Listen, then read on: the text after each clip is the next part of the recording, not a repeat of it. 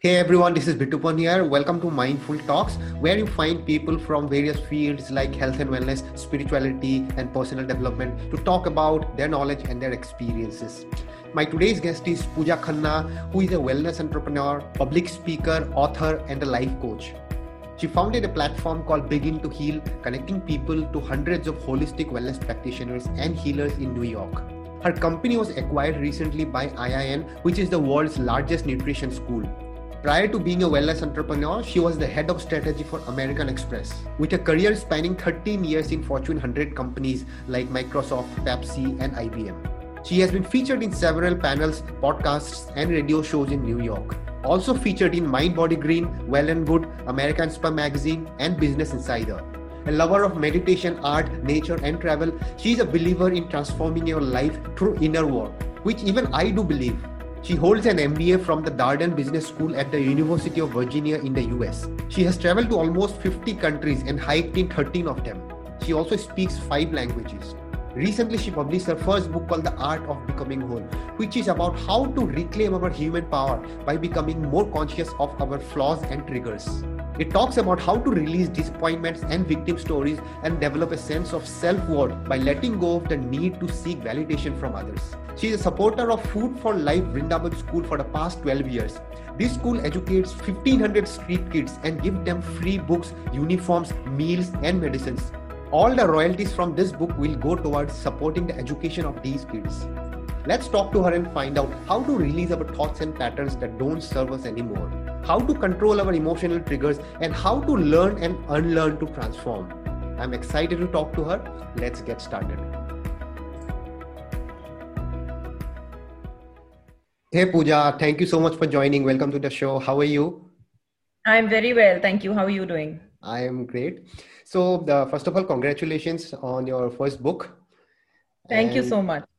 Yeah, so since this is your first book, I should definitely ask you, what made you write a book? See, interest is one thing. Definitely, you are interested in health and wellness, but why did you decide to write a book? So yes, while I've been a wellness entrepreneur, this is the first time in my life I'm writing a book. And the book is not directly about health and wellness as you understand it. It's a lot about personal growth and spiritual growth lessons. Yes. So I have personally been taking a lot of spiritual coaching lessons for the past 5 years. And I've been working with both a spiritual coach and a therapist. And I decided to bring together all the wisdom and learnings that have brought together from all these coaches from all over the world, into this book. So I have gone through a very arduous journey of transformation personally myself. And, the art of becoming whole is my attempt, my platform on which I'm bringing together all those learnings out. I thought this was the best way to impact lives, just in the way my life was impacted by all of these people. And, so all of us in our lives, we have, our subconscious mind is really wired in a very strong way to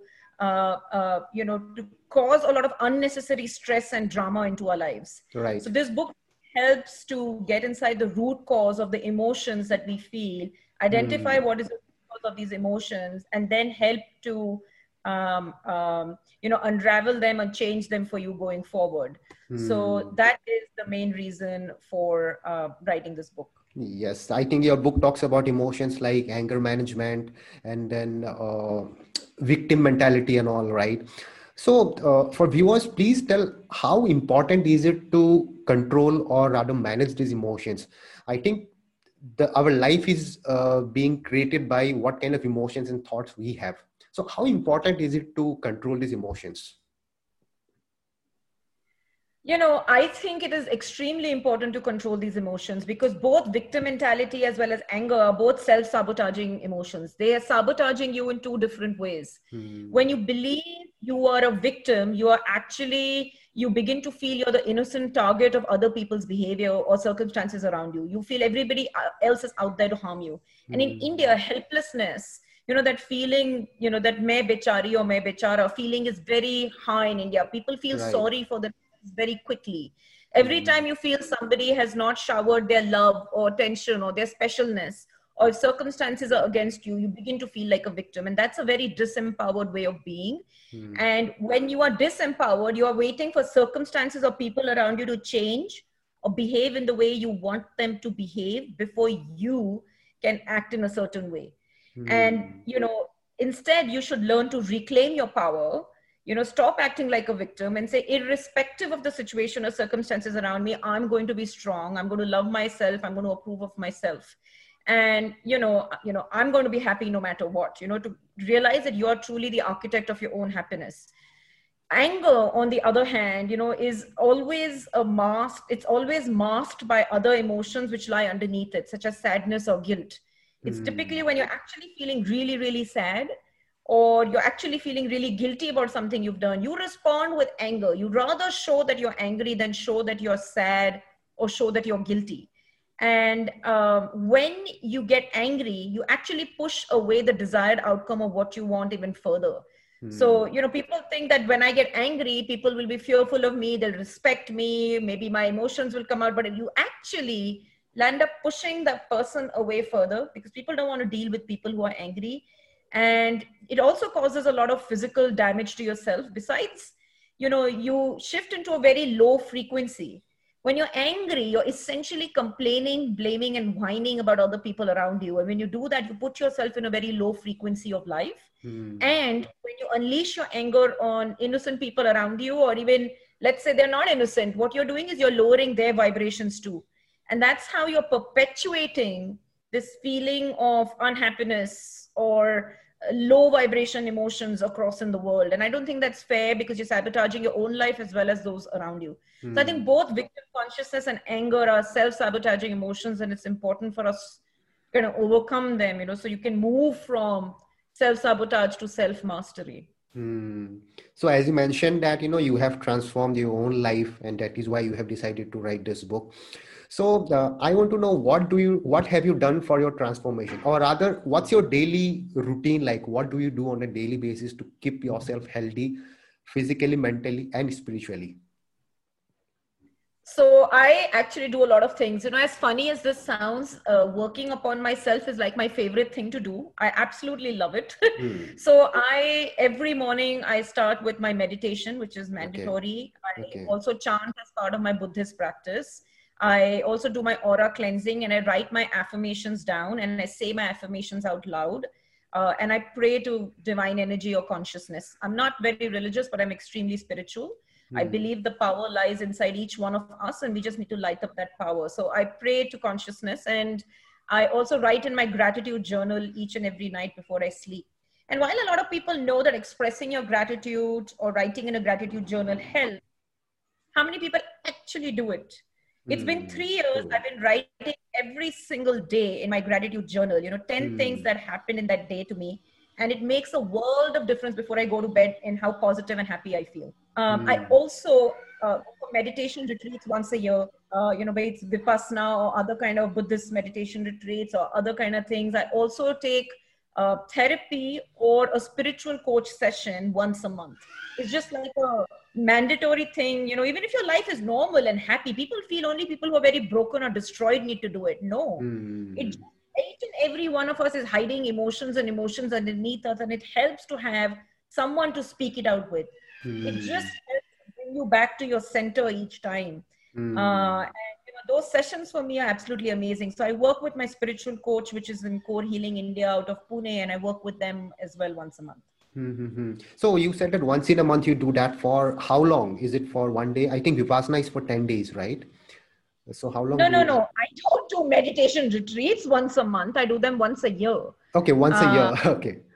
I do a spiritual coach session. It's like a session with a therapist. Only instead of a therapist, I believe in working with a spiritual coach because I'm a big proponent of spiritual wellness.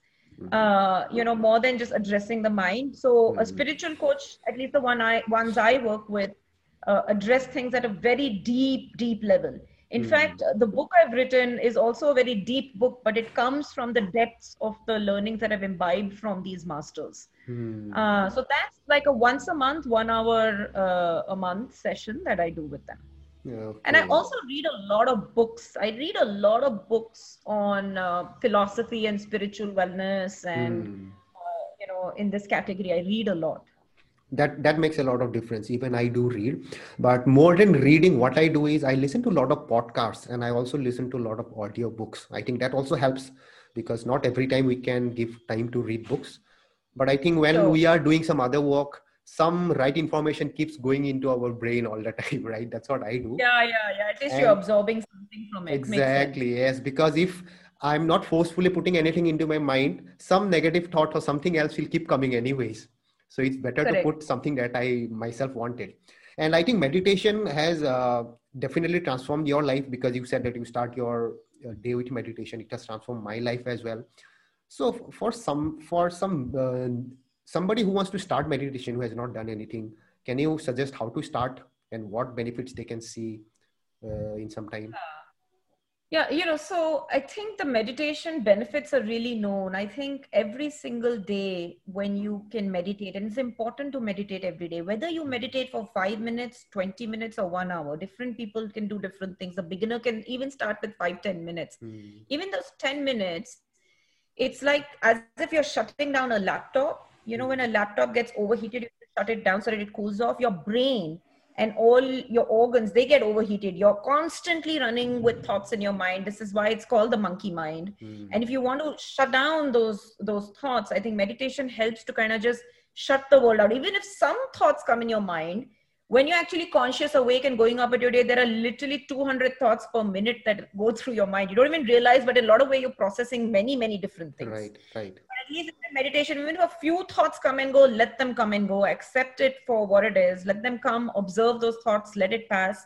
But meditating every day centers you, it connects you with your higher self. I think it reminds you a little bit on a day-to-day basis who you are, because your ego Hmm. will take you running and chasing all kinds of things for the rest of the day. Okay, so for transformation, because I am also on my transformational journey right now, I'm learning a lot of new things. You are also learning, as you mentioned. But at the same time, what I realized that we also have to unlearn a couple of things in our life that we have learned in the past. And I want to know from you what kind of things that you have yourself unlearned, that you have Yeah. learned before, but you are unlearning right now. Can you give some examples?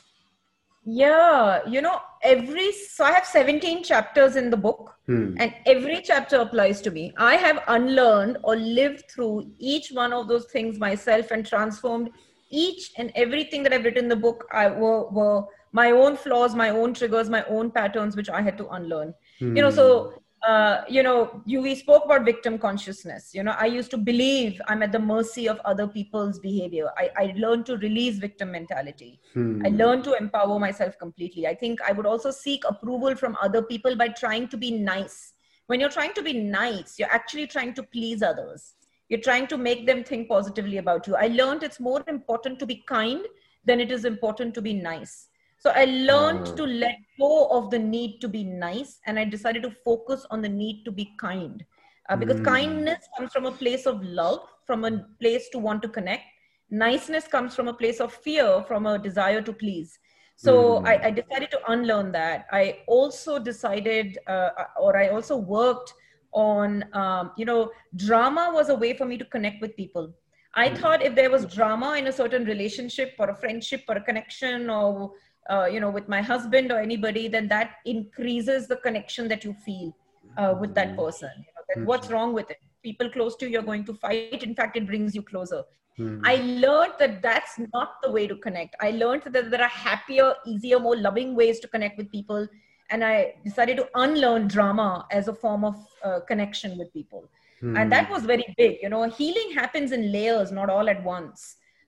So you kind of have to kind of chip away at it one layer at a time through each session. Every time I did one session, every time I read a book, every time I became more mindful of my behavior, I chipped away to unlearn all of these patterns that I had learned in my life. Nice. So tell me more about your book. I mean, you mentioned that there are 17 chapters and it's all about your life. And what else can viewers, readers get from your book? What can they expect? So the book is not an autobiography. These are personal growth lessons, which I said are Hmm. common to everybody. There is very little about me in the book. It's more about lessons which anybody can pick up. I'd say I think the book is divided into two different halves. One is about deep healing, where you learn how to release your emotions like victim mentality, anger, complaining, release your projections, release your patterns, understanding the root cause of these emotions.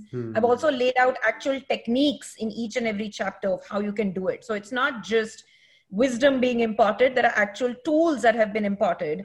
I've also given affirmations, hypnotherapies, techniques in each of these chapters. There's also a poem at the end of each chapter to kind of just help you heal. So that is the first half of the book. And I think the second half of the book focuses on rising higher, which is to connect with the higher self through happier. How do you learn to release depression? How do you learn to be happy and learn to advocate for your own happiness? How do you learn to love yourself? What does self-love really mean? We read so much about self-love. What does that really mean? How do you go about that? And how do you connect with consciousness? How do you connect with divine energy to evolve, to expand, to grow, to heal? The second half of the book kind of focuses on that.